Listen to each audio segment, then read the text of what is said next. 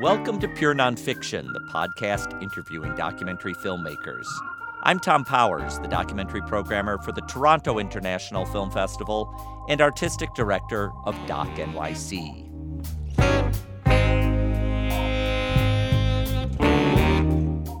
On this episode, director Alison Klayman and producer Marie-Thérèse Guirgis discuss their new documentary, The Brink. In the film, Alison follows Steve Bannon through the year of 2018, after he was fired from Trump's White House and fired from Breitbart News and lost the support of his billionaire backers, the Mercers. But Bannon didn't slow down. He went looking for new financial backers and took his nationalist ideas abroad. We watch him meet with right-wing leaders from the United Kingdom, France, Italy, and elsewhere to start a new group he calls the Movement.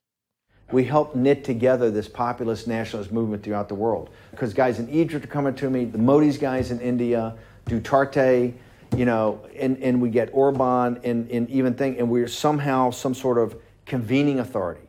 Producer Marie-Thérèse once worked with Bannon in an earlier chapter of their careers. 15 years ago, Bannon was the CEO of American Vantage Media that bought the art house distribution company Wellspring, where Marie-Thérèse worked. She experienced his brusque management style that we witness in the film. Do I have to change your nappy and powder your bottom? What am I going to do, text him every hour? Yes. Marie-Thérèse secured the access to Bannon and picked Alison as the director. Alison's previous documentary, Ai Weiwei, Never Sorry, about the dissident Chinese artist, took a similar observational approach. For covering Bannon, Alison took advice from a Washington, D.C. journalist. He told me that, everyone in D.C. likes to, think that their life is House of Cards, but it's really Veep. So I did have this in my head, and then when I was in this world, and especially seeing this team and organization, I was like, wow, this is gonna be funny too. And I think to capture the behind the scenes, because it is not just the bumbling, but also the feelings of self-importance, the naked, desire for power and status, all of that. Bannon has a disarming bonhomie. He seems to enjoy debating liberal journalists. In the film, we sometimes hear Alison ask pointed questions from behind the camera. She also captures him clashing with others. Guardian reporter Paul Lewis accuses Bannon of using anti-Semitic dog whistles with references to globalism and George Soros. You can't possibly believe those are dog whistles. You can't possibly believe those are dog whistles. Do you know, I think I genuinely don't think you could not believe that they are. Oh my God, come on, dude. And I don't sort of think it's a trivial sort of jokey thing, and you do this sort of smirk, and it's sort of uncomfortable for me, because it's serious.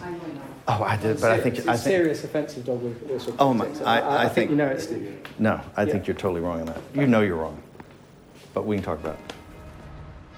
Last week, Alison and Marie-Thérèse came to IFC Center for a sneak preview of The Brink.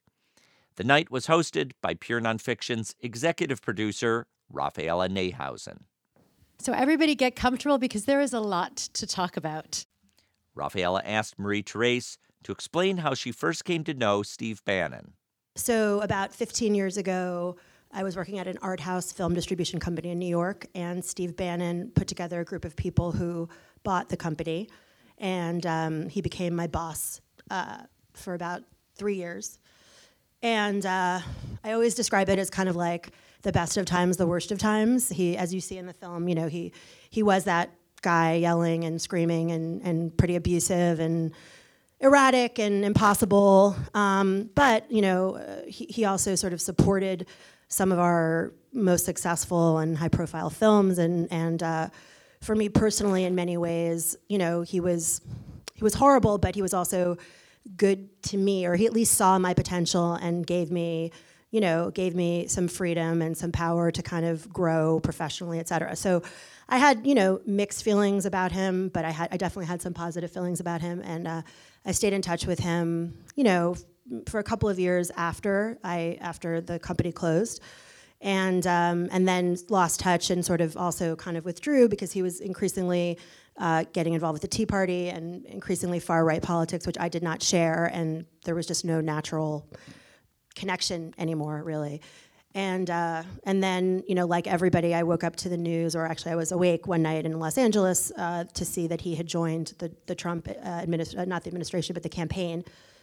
And I had not been in touch with him for years at that point, but it came as a great shock to me. Maybe it shouldn't have, but it did, and I was really not a fan of Trump, to put it mildly, and I was really angry and disturbed that Steve was doing this work. And the next morning I wrote him a letter. I had his email address. I wrote him a letter basically expressing how angry and disturbed I was, and I don't know what I was thinking. I mean, I was like urging him to quit. It was ridiculous. But anyway, he wrote back to my surprise, and he was very polite, and that began a kind of correspondence over the next months leading into his time in the White House, in which I would send pretty scathing emails and text messages, just saying pretty rude and nasty things to him and about what he was doing, and he would always write back again, and he was always polite, and then at the same time I was watching him explode, on the national stage. You couldn't go any place, if everyone remembers, you couldn't walk down the street without seeing his face, and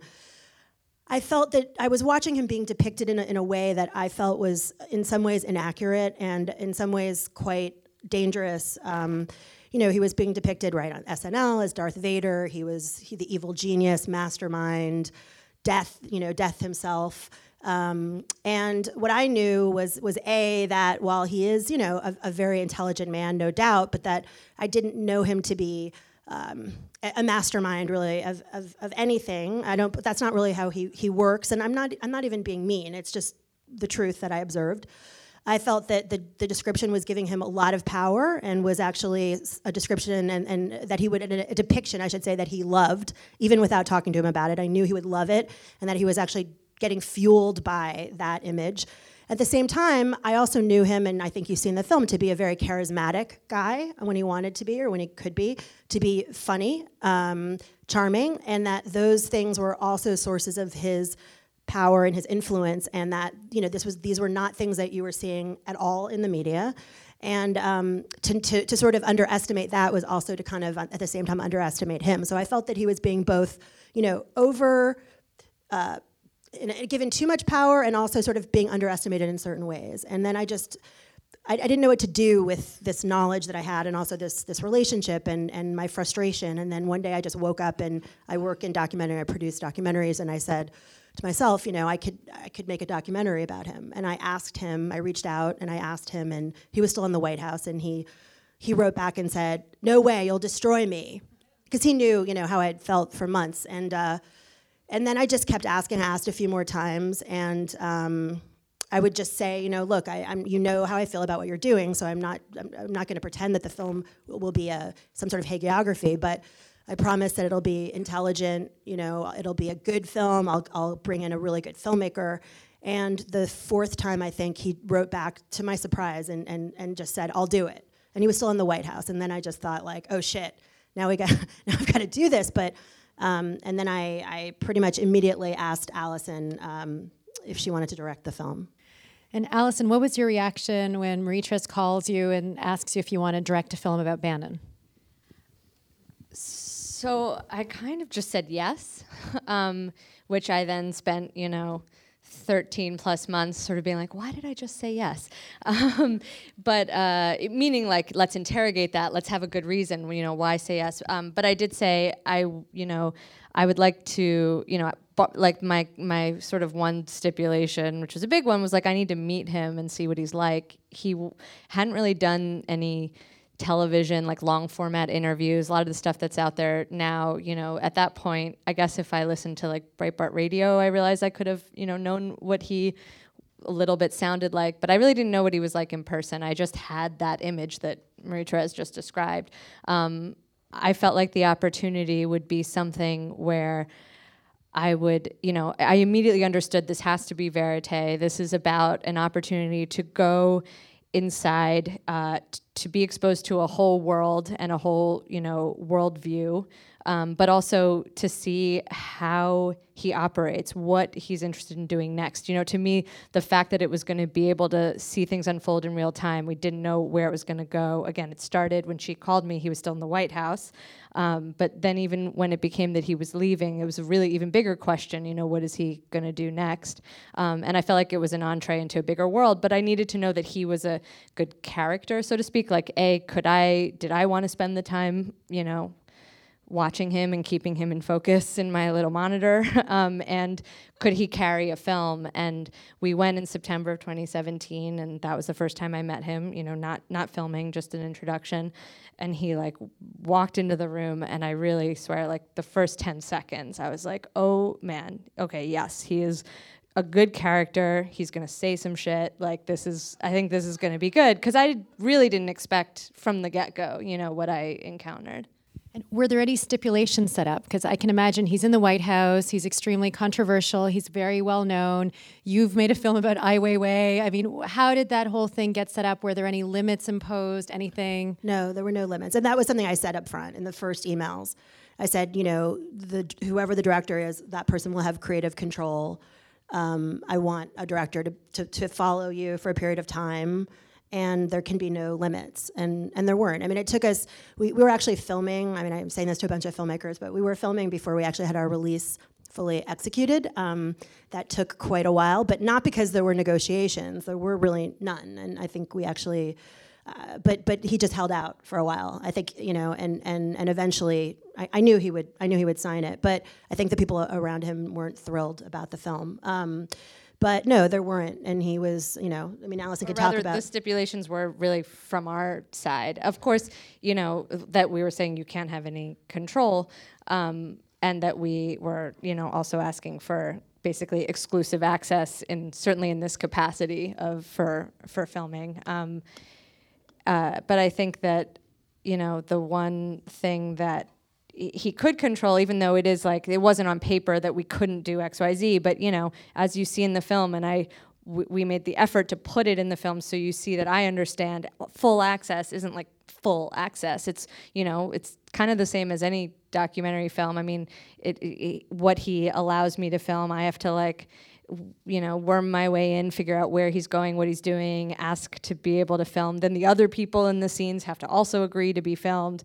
And, you know, there were some meetings where I feel like, you know, he asked me to film, which I looked with a big side eye, like, why does he, you know, what is it that he wants out of this? But, you know, I can film things and not put it in the movie, so I could film things even if I wasn't interested. There were some meetings where part of it happens, and then he says, his way of telling me to leave was, did you get everything you need? Did you get everything you need? He would always say it like that. And, you know, then usually was conversations about money and finances, the real stuff. And then there were times like the lunch and dinner with the far right leaders of Europe, where I'm very proud of those, because that was, you know, I was in that room from start to finish. You know, it wasn't like, here's the preamble, because Allison's here, and then, you know, ask her to leave. You know, it was kind of all arranged, and the access did get better over time, as it, you know, typically does in these kinds of projects. And those leaders were fine with you being there as well? Yeah. To the very last moment, I was ready to go in, and I went to put the microphone on Bannon in his room, because everyone was assembled, except for Representative Paul Gosar, sitting congressman of Arizona, who, if you guys remember, he won his re-election in the midterms. He's the one who famously, all 5 of his siblings campaigned for his opponent.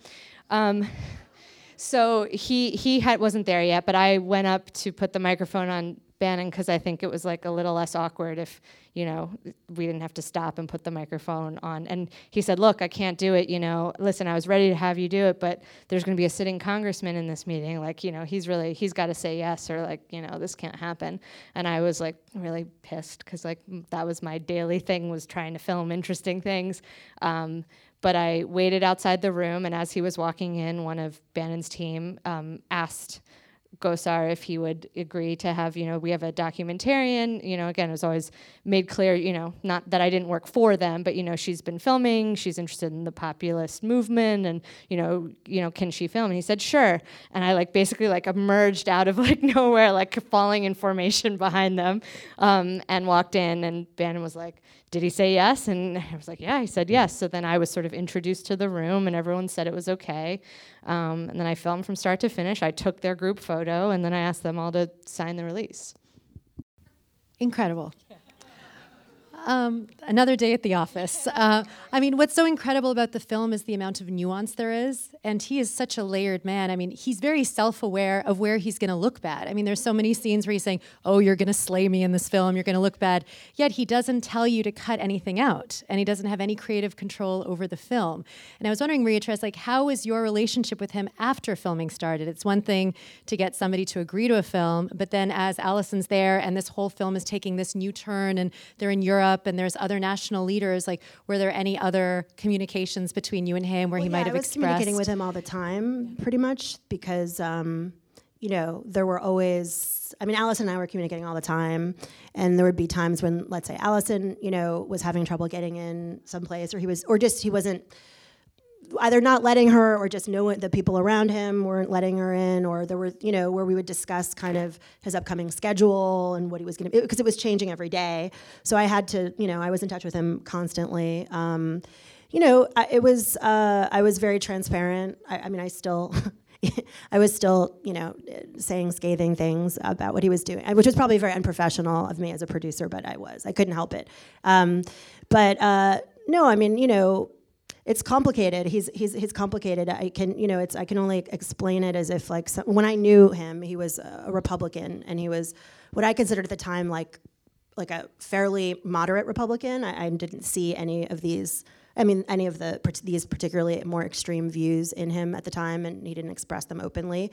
And so I had to kind of go through my own journey, is a cheesy word, but of kind of getting to know the new old Steve, which was, painful, honestly, in some ways, and interesting. And the best feeling I have is watching the film is that, Allison and I spoke a lot about, certainly moral issues and ethical issues, but we never really spoke that much about him. And I also felt really strongly that Allison really had to have her own experience of him. I really went to very few shoots. I was only there maybe 2 or 3 times. I kept my own relationship with him separately, but I knew she had to. She really gave me. Everything we're talking about now, where we sound very in sync, this is all our new, because now we talk about the film and give interviews, and certainly things we talked about in the edit as it was coming to a close. But she really gave me so much space. I didn't go in with Marie-Therese's impression of him. I really went in who is this guy? I'm going to find out. And I now see, or I could see from the beginning, but that was very intentional on her part too. This wasn't, I think it was probably relieving that some of the things that emerge in this, as you said, nuanced film. I think that thing of him being both capable of incredible self-awareness and having these moments where he's totally revealing himself in ways that at least I felt like he didn't know, he was revealing himself in so many little ways. I think that, I think all those things that I was seeing and that I put into the edit, were matched with how Marie-Therese had, knew him. And Allison, you were doing this alone. You were both camera and sound and directing, you were a one-woman show. So for 13 months, embedded with him. We can clap for that. Let's seriously clap for that. And I also want to highlight, you're in these rooms that are predominantly male. So I'd love you to speak a little bit about both the challenges of being a solo team on all those fronts, and also whether or not it might not have been, was it an advantage or a disadvantage at times to be in these all-male environments as a female director? I thought it was, or I viewed it as an advantage. Certainly to be a one-person crew. I just think you can't, it's always hard enough. I felt this way about Ai Weiwei. I think this is just true of Access in general.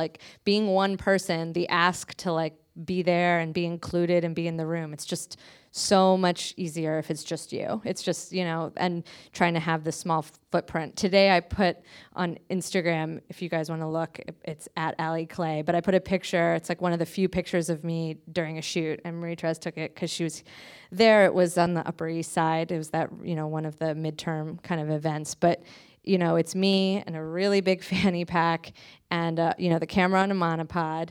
And I always wore all black, and I kind of had, I was definitely not there, with a false persona, but I put on, especially for this project, it was a little bit like the armor, right? And I really tried to just be like this person who's always there, all in black, pretty quiet, trying to be agreeable.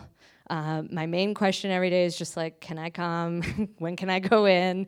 Everybody just knew I really wanted the access, just because I wanted to be in the room and rolling, and tried to roll nonstop, have enough cards so that I downloaded it, for better or worse, at night, because the days were just too unpredictable, and try to be someone who can move and carry all your stuff without anybody's help.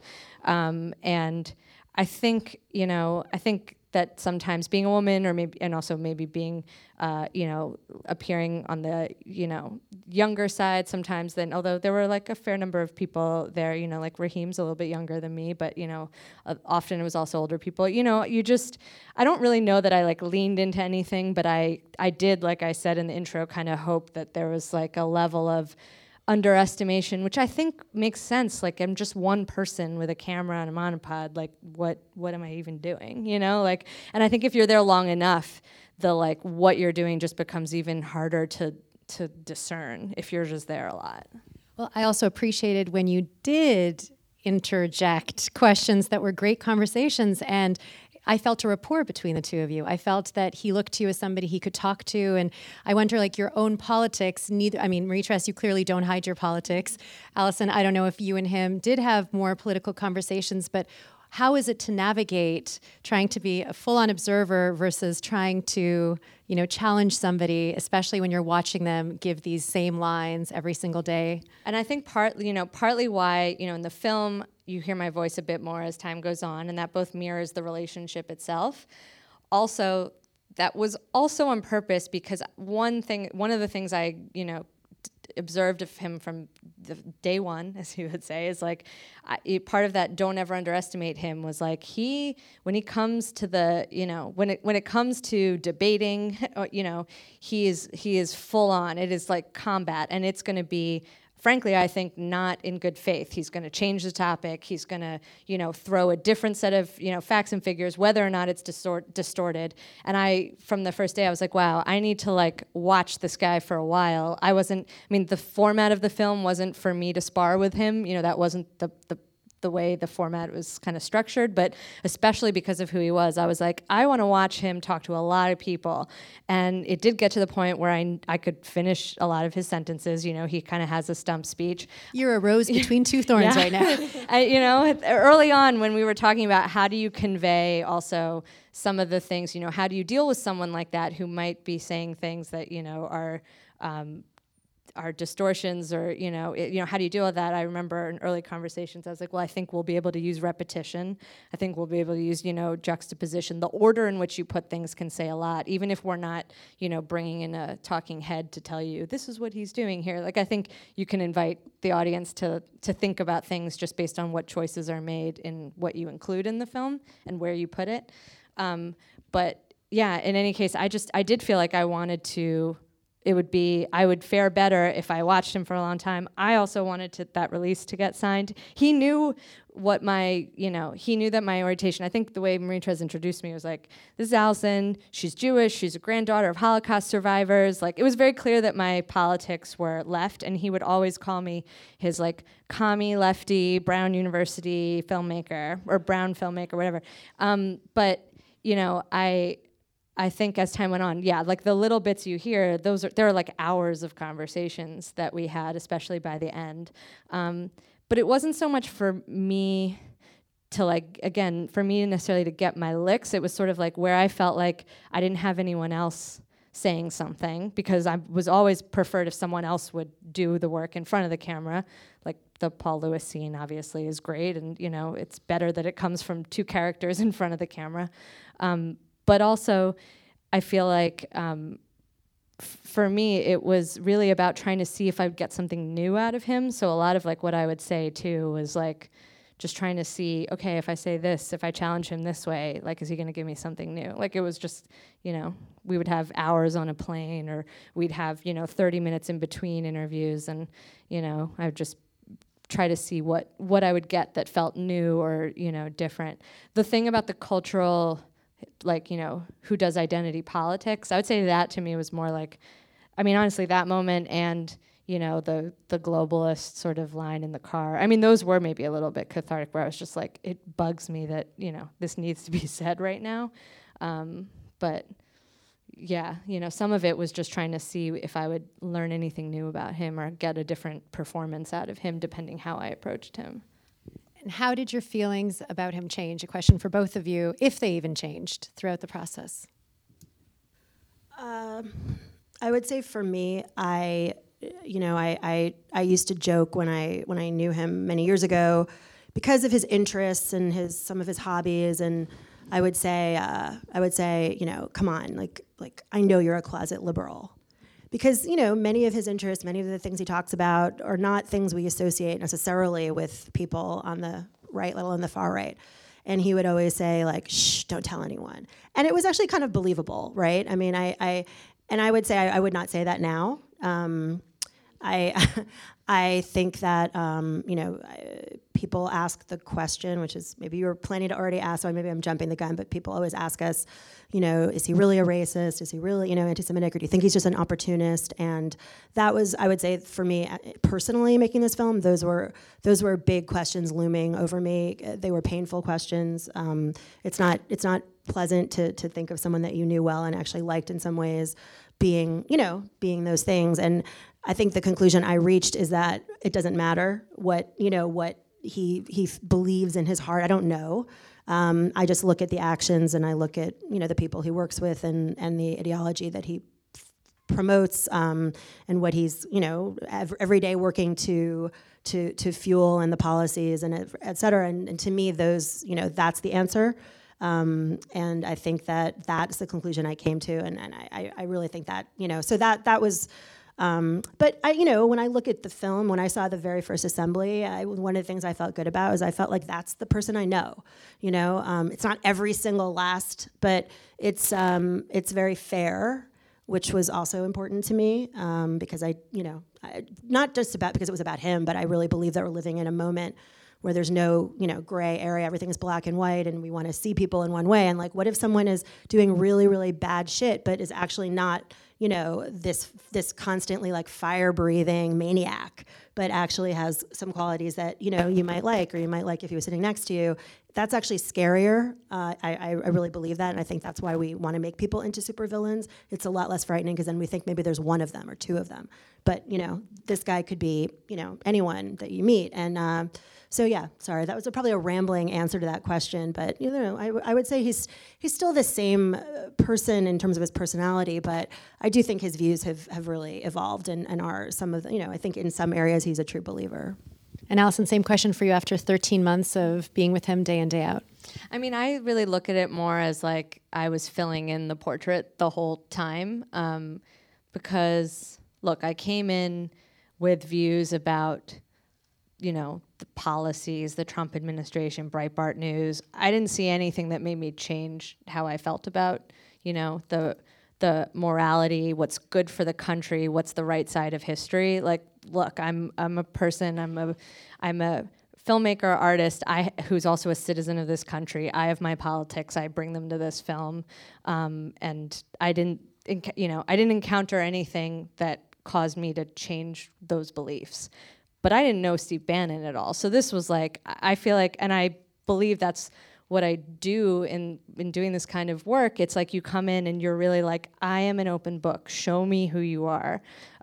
So I feel like it was, it's all like the construction of this image, which then is my job to put on screen for people. And has he seen the film or any of his team seen the film, and what were their thoughts? I showed him the film right before Sundance, and I think that, it's a strange thing when someone's been following you for a year to watch yourself on screen like that, and I think it was a little distracting. He only saw it once. And he wasn't particularly vocal during the screening, wasn't very clear. I don't know if it was intentional, if he didn't seem to hate it, didn't seem to love it. But then, we were in close touch very often. There were a lot of things I needed to talk to him about, ask him about, tell him. And then once the reviews came out during Sundance and an interview that I did, he cut me off and stopped talking to me. So I extrapolate from that what he thinks about the movie right now, but he hasn't told me or spoken to me. So what was Steve Bannon's motive to appear in the movie? An audience member put that question to Allison. I don't know that, I know any better than the evidence that I tried to put in this film, because I don't know that he's always performing, he's calibrating the answers. I think that there's a mixture of opportunism and, seeking his own status, fame, and, financial gain. I think that is evidenced by the way he uses the media, which I don't think is just about getting some sort of message out. I think it's important for him. Why would he let this film, be made? Why would he let multiple films be made about him? He sees himself as he believes in the great man version of history, and he is one of those great men. And, his activities are all funded by billionaires. The people he spends time with, as he talks about being for the little guy, are billionaires. He's a millionaire funded by billionaires. So I also look at his policies. I personally don't believe that they map out a path to a better life for the average person, or for the people that are hurting in various ways economically. In terms, I think there's much more direct ways to help people, like healthcare and minimum wage and regulating corporations. These are not things he believes in. So when you also see who he spends time with and how he spends his time, I think it's really clear who he's carrying water for. I think it's also really clear that the super rich are not threatened by him, even though he acts like he's, coming up against them.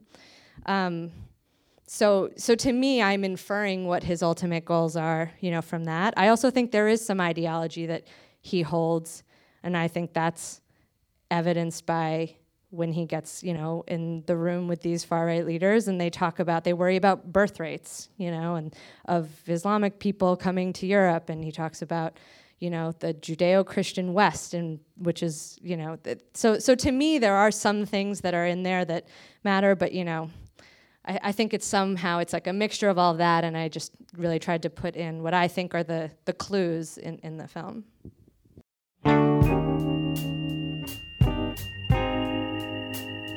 I want to thank director Allison Klayman and producer Marie-Therese Gierges for joining us. Their film, The Brink, is now playing in theaters, distributed by Magnolia Pictures. Thanks to Pure Nonfiction's executive producer, Rafaela Nehausen, for hosting.